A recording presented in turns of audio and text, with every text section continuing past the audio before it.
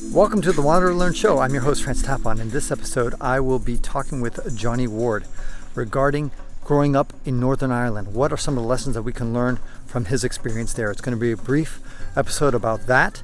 And then in the second half of the episode, you're going to get an audio update from him regarding Mount Everest, where he's at right now. I incorrectly stated last episode that he would be not going to Camp 3. He's actually going to Camp 1, 2, and then tagging Camp 3, having a little snack up there, and then working his way back to base camp tomorrow, if all goes well. So that's the plan, and you'll hear his exclusive update on how things are going on Mount Everest. It's fascinating. You got to listen to it. And now let's turn to Johnny Ward talking about Northern Ireland. And of course, I forgot to mention that you should like and subscribe to this video and podcast and share it with your friends. Go to francistapon.com to learn more. Thanks.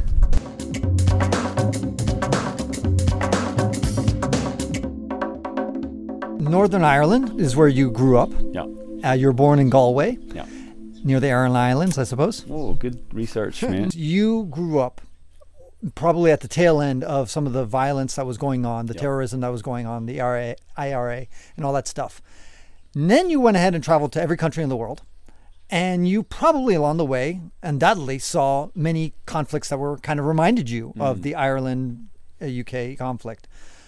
What did you kind of learn from, what did the Irish get right, if anything, or the British in that whole situation? And what do you find is like the key thing that a country that has a conflict, let's just take Ukraine and Russia, for example, or any of these conflicted places, there's so many, dozens in the world, that we could learn from your Ireland upbringing?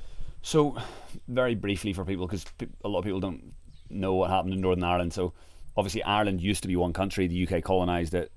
There was pushback from Ireland, obviously, and then in the end, there was a rough truce about 100 years ago where the UK government said, all right, you can have the bottom half, but you will keep the top half. Do you accept that? And then they accepted it, and that's how Northern Ireland is now still part of the UK, whereas Republic of Ireland is its independent nation. Anyway, and I was born in the south and grew up in the north. And then on a religious basis, which is where all the trouble started, was that Ireland historically has been Catholic and the UK historically has been Protestant. So all under the Christian denomination, but different branches. So in the north, in Northern Ireland then, that was roughly 50-50 Protestant Catholic, where the Protestants all came from the UK originally. When the Brits colonised, they moved load of Protestants to the north, and the original Irish people were Catholics in the north. So then the Protestants were wealthier and had all the political rights, and the Catholics were downtrodden, oppressed. Anyway, so then the IRA was representing the Catholics, trying to push back against Protestants in the north, and that's still going on to this day, although a lot less violence now. And then there was a period from, let's say, the late 50s until the late 90s called the Troubles, known as the Troubles, and that was Protestants versus Catholics killing each other. Actually, there's thousands of dead. And then when I see things like in Ukraine, people are like, oh, I can't believe this is happening in Europe. I'm like, bro, this happened in my childhood in Europe, you know what I mean? Right. But, and let alone Bosnia, Kosovo. And yeah, well, they used to call it the three Bs: Baghdad, Belgrade and Belfast. Which now is laughable, because Belfast is like a cool place, people go and get drunk, St. Patrick's Day, you know what I mean? Right. But it used to be pretty shitty back in the 70s, 80s and 90s, and I was born in 83, so yeah, absolutely, you're right, it was the tail end. But I remember that in my town there was a bomb when I grew up, like all our windows smashed. I remember one day I was playing sport for my high school in Oma, and there was a big bomb called the Oma bomb that day, and every day growing up, people walking around like with military guns, and you're just used to it. And when I was like 10 or something, I went to visit some family in England with my mum, and I said to my mum, like, why is there no soldiers walking around, Mum? That's just what you're used to, you know. Right. But now finally it's kind of cleaned up. There's still a political divide in terms of Protestant schools, Catholic schools, Protestant sports, Catholic sports, but they're not killing each other. Why not? Education, I guess. Immigration actually was a weird one too, because so I'm 38 now, so I left Ireland when I was 18, but those first 20 years growing up, it was a very homogenous society. Like, I only had ever seen a handful of black people in my life. Like, Ireland was just white, basically, white Irish, and white British. And then people, I guess, the tribalism of humanity, we found our own little tribes. Well, I'm Protestant, you're Catholic, So, and then when immigration became more widespread with the EU as well, both initial influx of Eastern Europeans, the EU meant that everyone from every European country could live in each other country, but that basically meant poorer countries came to wealthier countries, and Ireland was quite wealthy. So then we had loads of Polish and Latvians and Lithuanians moved to Ireland, and then I guess that kind of opened people's eyes, that they were like, oh, okay, and there's another religion, and there's other races, and there's other languages.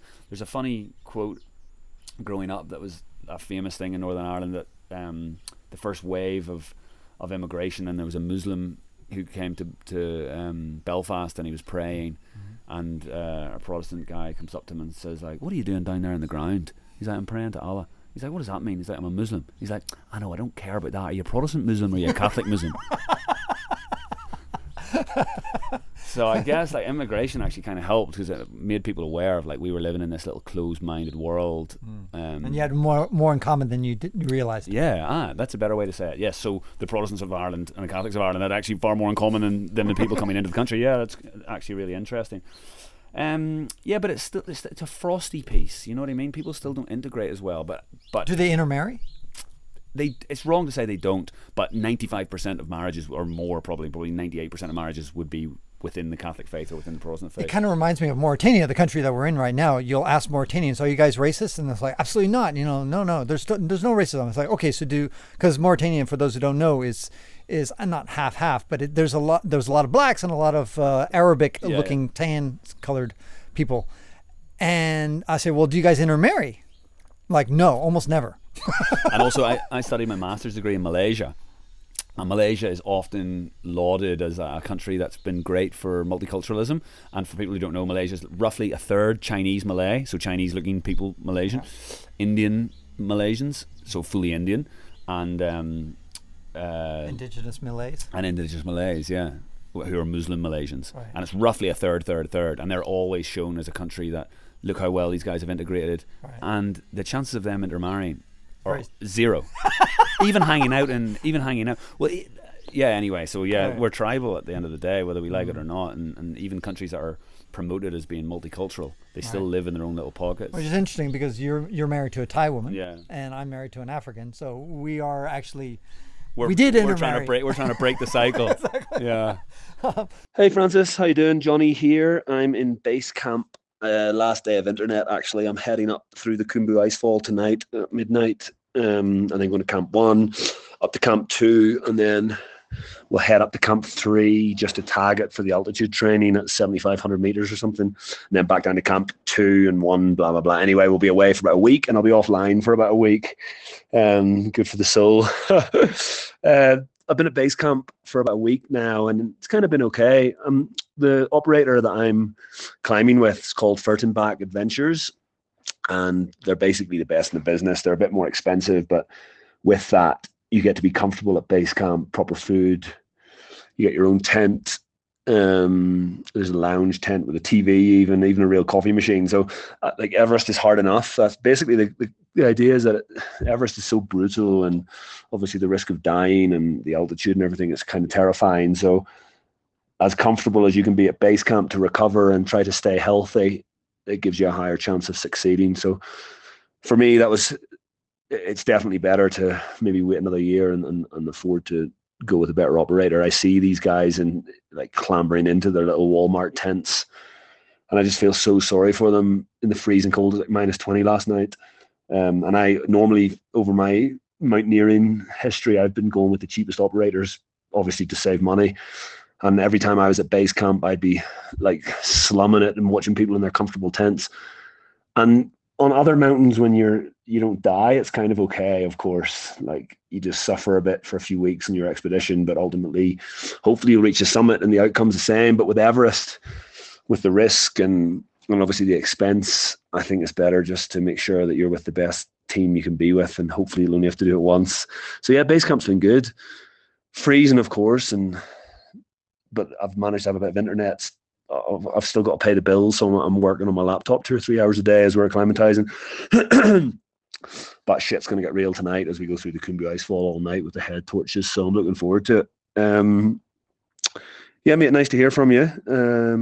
Like I say, I'll be offline for a week, so maybe I'll send you another message if I can when I get back online after we come down from this rotation. All the best, mate. Good luck. Bye-bye. And that ends this episode of the Wander Learn podcast, where we explore travel, technology, and transformation. If you'd like to see the show notes with links to what we've talked about, go to wanderlearn.com and click on this episode. If you'd like to connect with me, just remember FTapon. That's my first initial and my last name. FTapon is always my social media username. My website is ftapon.com. Do you want to leave me an anonymous voicemail where you can make a comment or ask a question? Then go to speakpipe.com/ftapon. Furthermore, if you'd like to get rewarded for supporting my projects, then go to patreon.com/ftapon. That's where you can pick up some remarkable rewards for as little as $2 a month. Now, 5 quick favors. Number 1, subscribe to the Wander Learn podcast. 2, download it. 3, share it. 4, review it. And 5, sign up for my newsletter at wanderlearn.com. Our theme music was composed by Eric Stratman. This is Francis Tapon, encouraging you to wander and learn.